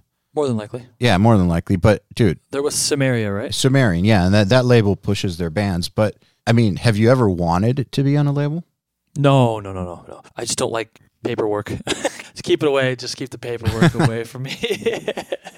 Can we talk about this a little? Like, I think that's fascinating because a lot of... Absolutely, yeah. Whatever you want. There's not that many artists that are indie who have done it on their own. Someone recently who did it on their own was, Jason Richardson. He put out his album on his own and fucking killed it. But this is kind of like something that people talk about being the ideal. Like, it's kind of like this like fantasy for musicians to be able to do it without the industry, but it's almost impossible. So that said, how did you approach it? Like, did you approach it with a plan, or did you just put shit out and it grew? Like, okay, so I put the first one out around 2010. I remember around that time, everybody was starting to kind of roll pretty strong with YouTube, and people putting out a weekly video, and some of them were at that time quite impressive production, and subscribers started to become a thing. How many subs do you have? Oh, I got X amount of subs. Like this, I started to know. I'm like, what? Because I went on YouTube, I watched YouTube videos, and a guitar player archive Sean Lane footage. Like, oh fuck, look at this thing. You find like hidden gems, right? But I never had a YouTube channel. I didn't have a Facebook page. I don't even know if Instagram was around in 2010. I don't remember. You could fact check that. I have no clue, but I didn't have one. I think 2013 or 12. Right. So I didn't have any social media. So what happened was I was making an album because I wanted one. I wanted an album. I just wanted to have a collection of music, like a weird kind of posterity thing. Like, you know what? I wrote a bunch of shit and I did demos, a couple of rounds of demos. I showed it to friends. I got a couple $1,000 I've saved up from teaching. I'll go into the studio on this weekend with the band and we'll cut it. And we did. I had a drummer I'd recently become friends with just through a bunch of circumstances and watching his videos on YouTube. You guys maybe know Travis Orban? You guys know Travis? Yeah. I don't know him, but I know exactly who he is, yeah. Yeah, so cool guy, and we just hit it off. And so he played on the first album, and the other guys, guitar and bass and myself, we just went in the weekend, did the album, and it sounds like it. It's a very low production. In fact, the production was done with a guy, the engineer. He didn't want us to use click because he thought playing with a click was too modern, which I thought was a very, very silly idea. So I said to him, I want click, please. Anyway, I had it and I got it fully produced and I got the CD. I remember the CDs came to the house and I remember the moment I grabbed it and I opened it up. I was like, wow. And then it dawned on me. I was like, now what? I was like, oh shit. Got to do something with these. And then I realized, I'm like, oh fuck. That was all the easy part. That was all the easy part. Writing the music was free. Recording it was not free, but it was fun and I understood it. I didn't have to learn anything new that much. Then there was a whole thing of like, oh my God, now I have to learn about like distribution and marketing and promoting and putting myself out there and just like this whole thing. So the first record not selling, literally not one copy when it came out, was a really, really amazing self-awareness kind of. I learned why, or even better, nobody owes you shit. Like nobody cares about your music. Like nobody owes you anything. Like why would they care? It's just a fucking another guitar. Anyway, so nobody cares. Yeah. Nobody cares. I started a YouTube channel and just put up some clips of me playing. I started a Facebook page. And I remember when I got to 100 likes, I was like, holy fuck. I put everything on, I think it was CD Baby I was using because I had a buddy that was using it. Put everything out there. And it just was out there. I'm like, okay, cool. It's out there. Then I learned that, oh shit, you have to make content regularly. Oh no. Fuck. So that became a whole thing where it's like, I guess I should get a camera. And like, that became a whole thing where I was like, okay, I guess this is my destiny now. And then I had saved up a little bit of money in the meantime, and I'm going to tell you a bit of a story. This might be a little long-winded, but I'm just going to tell the story. So then, after dealing with Travis, we kept talking. It turns out he was working at a studio in Bethesda, Maryland called, I think it was Ocean Studios or something like that, a guy Taylor Larson's studio. Yep. And Travis always tracked with Taylor at his place. And so, I live in a small Canadian town. I was like, fuck it. I've saved up some cash. I got a credit card. I'm going to max the credit card out, and I'm going to do another album. I'm going to actually put some thought into this. I'm going to film some of the sessions, and I'm going to do the whole thing. So I loaded up the car with a buddy of mine, and we drove down in January of 2012, I think, or 2013. It doesn't matter. We drove down to Maryland. We drove down to Bethesda. And what was interesting was we drove down there, and I was like, I realized we haven't booked anywhere to stay. So we ended up sleeping in Taylor's basement, and Taylor got really sick in the sessions. I remember he couldn't be there for any of them. He was coughing up blood. He was really sick. And it was just the whole session was just like, it was like, hell. I don't want to throw anybody under session. the bus. I don't want to throw anybody under the bus. But anyway, what happened was, and this was the second album I did. Now, I had sent, it's interesting talking about demo tape stuff. I had sent a song off that first album, and then I looked at that first album as sort of a business card. I sent a song off to two guitar players I really loved, a guy named Paul Gilbert and a really big guitar player at the time. Just some random dude named guy, Paul Gilbert. And Guthrie Govan, these two guys. I had their email through a mutual contact, and they both responded, and they said they would play on my second album. And I was, being 23, 24 at the time, I was like, what? Excuse me? What? It wasn't cheap, let me just say that. But I got them to play on the record. And then the last day of tracking in a Locked Room on the Moon, this album, a guy named Spencer Sotelo was going to come by. Taylor told me, my friend Spencer from Periphery. I knew a little bit about Periphery. Periphery 2 had just come out, and I thought it was a pretty cool sounding record. I was like, wow, it sounds really massive for this genre of music I just kind of discovered. I don't know if there's a new word for that genre, sidebar. Do we still call it gent? Has that changed or no? I don't know. Is it just metal now or? I think it's gent, but people who are afraid of that word call it progressive metal or something. Progressive metal. But it's gent. It's gent, okay. So regardless, I met these guys, and I didn't know much, right? So I'm like, okay, I'll meet this guy Spencer, and he was there, and he listened to some of the records and he was like, this is great. And then he asked me to start a band with him. So we started this little project called The Mothership, which didn't go anywhere, but we were in touch. Then, because that didn't go anywhere, he asked me if I wanted to play on a Periphery album. So they were putting this EP out called Clear. I ended up playing on one of the songs off of Clear. There's a guitar solo on one of the songs. And what happened then was the ball started rolling. Like, obviously I go from just I was playing a Strat all the time, being a Strat guy, but then being thrust into a fan base that Periphery had. So they see this guy playing a Strat, and they're like, who the fuck is this guy playing some bluesy stuff?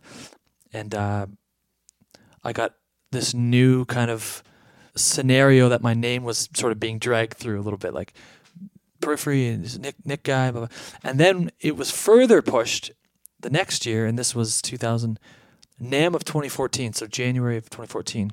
I was standing in the Hilton. It's a mess in there at NAMM time. It's an absolute fucking mess. Yep. So I'm standing there back near the elevators, and these four kids come up to me. And I remember they all looked the same. They had backwards hats on, and they pulled out all at the same time, like business cards, and had a P on it. And I was like, Polyphia. They're like, hey, we're this band Polyphia. We love what you did. That was my second name, so I was still like, what the fuck? And they gave me this, and they said, we're Polyphia. We love what you did on the Periphery album. We'd love to play on this song that we're putting out. I was like, okay. I didn't know anything about them, and then I went home and I did a solo for them, gave it to them, and then they flew me to Texas to be in the video, and that video got millions of views. And again, I was the Strat guy, so they were playing guitar. I was again that guy with just the Strat guy, and my name started kind of getting attached to that. Then I put in an album called Atomic Mind, which there's the band The Aristocrats. You know that band? They're an instrumental band. Yeah. So Brian and Marco, they were my band for that album. So Marco and Brian were the rhythm section on Atomic Mind, and Guthrie did a bunch of guitar solos. So just from meeting and talking and emailing shit, got all these guys on there, and it started to kind of take a little bit more. And this is my third album, by the way. I haven't made $1. Third album, still not making any money. I'm just like, okay, I guess. How many years? Of since the first? Since the first, this was 4 years, which is it's not that long, but it's a lot. I spent. Oh my god!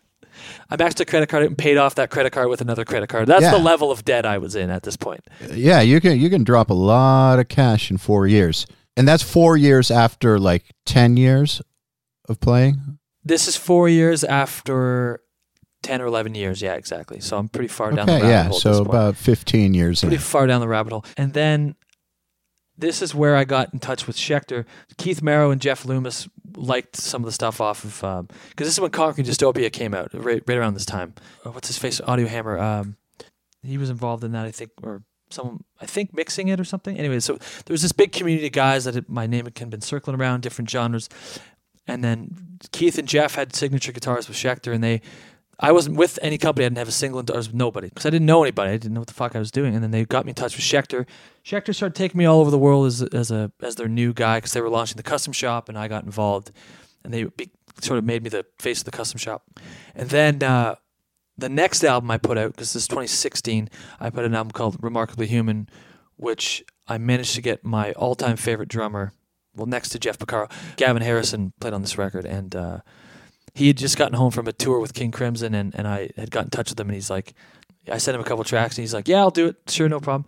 And then that album came out, and that song and a bunch of video stuff, that's when I noticed it was like a click. It was like, oh, okay. And now when people got on board with that, they now had 3 records to go back to and a bunch of stuff. It was like a snowball effect. And I'd done a lot of, like, I think I did that year. I think I did like 126 flights that year traveling. Like it was like one flight every 2 days. It was ridiculous. So I was like, I put in the time. I was going hard, and I wasn't home. I was never home. Poor girlfriend I was with at the time. She was just like, I can't fucking live like this. You know, are you coming or are you going? What's happening here? It wasn't ever a noticeable thing that people were even remotely interested in what I did until I started to see, just like I always release my music for free. Here it is. Just take it. If you want to buy it, you can buy it, but just take it. It's in front of you. Because I noticed that's how I was sort of digesting newer music too. It's like, I want to hear it before I buy it because I want to know what I'm getting with YouTube streams or Spotify and Apple Music. So I just did the same. Here, just take it. If you want it, fuck it. And then I noticed the numbers. The first day, the numbers doubled again. I'm like, holy shit. And then I did one more album, which came out last year, called Wide Eyes in the Dark, with Eric. Eric did all the keys on that, and it's drummer Benny Greb. And it just, it's just been just slowly growing. It's just been a whatever 20 year or so process of just trial and error. And the main thing was I owned everything, and if it went well, it went well for me. If it didn't, then I lost a lot of money. And I've just kind of maintained that mentality, And again, it's like, I'm going to keep going with it. And I'm doing it. Actually, I was talking to John before the podcast. I'm doing this new project with a friend of mine. I want to try something different. We're both going to sing on it. I'm going to sing on this record. I got this really great drummer, this really great session drummer out of Los Angeles, a guy named Aaron Sterling. He played on everything. He plays with Lana Del Rey and John Mayer. Like, he's just got these old... I've heard of that guy. Yeah, he's great. Oh, he's fantastic. Big Bonham sound, like the huge kick drum, big natural, like manhole cover hi-hats. They're just fucking huge. Just beautiful sound. And it's just because it's like, I want to try it. I want to try some shit. And if it doesn't go well, I don't expect it to go well because it's me singing, but I got to give it a shot. And I'm always working on instrumental stuff, but it's just been a slow burn and a bunch of really interesting coincidences that just seem to kind of line up. But I really believe the House of Cards, or the domino effect, I should say, happened from just taking that risk and going to Maryland, because that's when I met some of those guys that had a lot of... Periphery had a lot of heat online at that time too. I don't know if you remember, like, everyone was using Facebook at the time when Periphery would put up even a stupid little status. It would be like 1,000 shares. The heat has not died down. It has not died down. Exactly. It has not died down. It was a good kind of, as just like this guy doing everything on my own. I was just like, okay, well, fucking, let's see what happens. Try it out. And I try not to look too closely at the numbers and finances I'm just staying focused. Like, just stay focused. I don't really spend money. I don't really do stuff unless I can afford to do it, and I just roll everything back into the business. That's how I look at it. It's fun. Awesome. Very, very lucky to have had some of these guys. Yeah, very, very lucky. Do you know? I can't remember his last name right now. This is so embarrassing. Eric recommends him for a lot of stuff. Kevin, the bass player. Oh, Kevin Scott. Thank you. Kevin Scott played on Wide Eyes and he played on Avalanche of Worms too. What a spectacular musician. What a guy. Fuck yeah. He's incredible. One of the best of the best of the best. Yeah. Amazing. He's an Atlanta dude. Anyways, we've got some questions here for you from our listeners that I'd like to ask you. So I'll just start with this one. Vaughn Trabolet says, Nick, you're my favorite lead player since I discovered Slash when I was 13 years old. Oh my God, that's a pedigree. Yeah, right? How does your approach differ when you're writing final guitar solos for your album versus when you're improvising? And is there anything you specifically listen for when listening back to your performance? Yes, and Al, this goes back to what you were asking about an engineer. Do you like tracking, or you don't like working with an engineer? The guy I work with, Scott Giffen, who's done a couple records with me now, he's a guitar player. He's a really good friend of mine, and he's one of these guys. Certain musicians, you want to work with a few guys that you can trust their opinion, you respect their opinion, and if they say something that is negative or has a little bit of weight behind it or is going to deflate your ego, it's for the right reasons. there's certain guys we all have like that, and Scott's one of them. And typically I improvise all the solos. Because I feel like it's that whole thing of let's just fucking go. It's the same shit, right? It's that whole mentality. But he'll go to me and go I think you can do better. And I'm like, okay, okay. You know what? It's you can do better there. That bend was flat. I get a little bit more into the weeds with performance, and I get more into the weeds. Not so much. I don't write the solo because I find that very tedious, and typically the harmony in my solos, all the chord progressions are usually, it's just, I get accused of this from some people, every chord, it never is, it's just tension, right? Substitution, tension, drag you out, drag you in, bring in, then does it resolve? And that, it would be very patchworky and very, rhyme scheme. If I was you could hear the rhyme scheme over those chord progressions. So I avoid that. I just try to play kind of naturally. But I have him there whispering in my ear man, I've seen you do better. I've seen you do better. There's a take on, I did this documentary, my buddy Grant shot it, of the making of Remarkably Human. There's a take where I'm doing a pass over the solo section, and I get to the end of it, and it's it looks like that's the take, and I'm like, oh shit, let's start it over. And you just hear Scott laugh because it's he'd been saying that to me for half an hour at that point. It's no, again, So that's kind of where I go with it, is just does it pass the test with someone whose opinion that's been working with me at that point? Because we do solos last. That's been working with me under the microscope for a week. Does he go, that works for the song? Because I don't know at that point. I'm so fucking up my own ass that I don't even know what's going on. Sometimes it's all about trust. Yeah, you need that guy to go, oh, that was sick. Or you need that guy to go, what do you, and then he'll do the thing. He'll go, what'd you think of that? When he does that, it's so what'd you think of that? But sometimes he'll comp things, he'll go, man, I like that first. And sometimes the solos are way too fucked. There's a song on Remarkably Human, the song called Fear Had Him by the Throat, and the solo's a minute and 20. It's just oh my, that's, and if I was writing a solo that's a minute and 26 seconds, I'd want to quit music. It's just too long.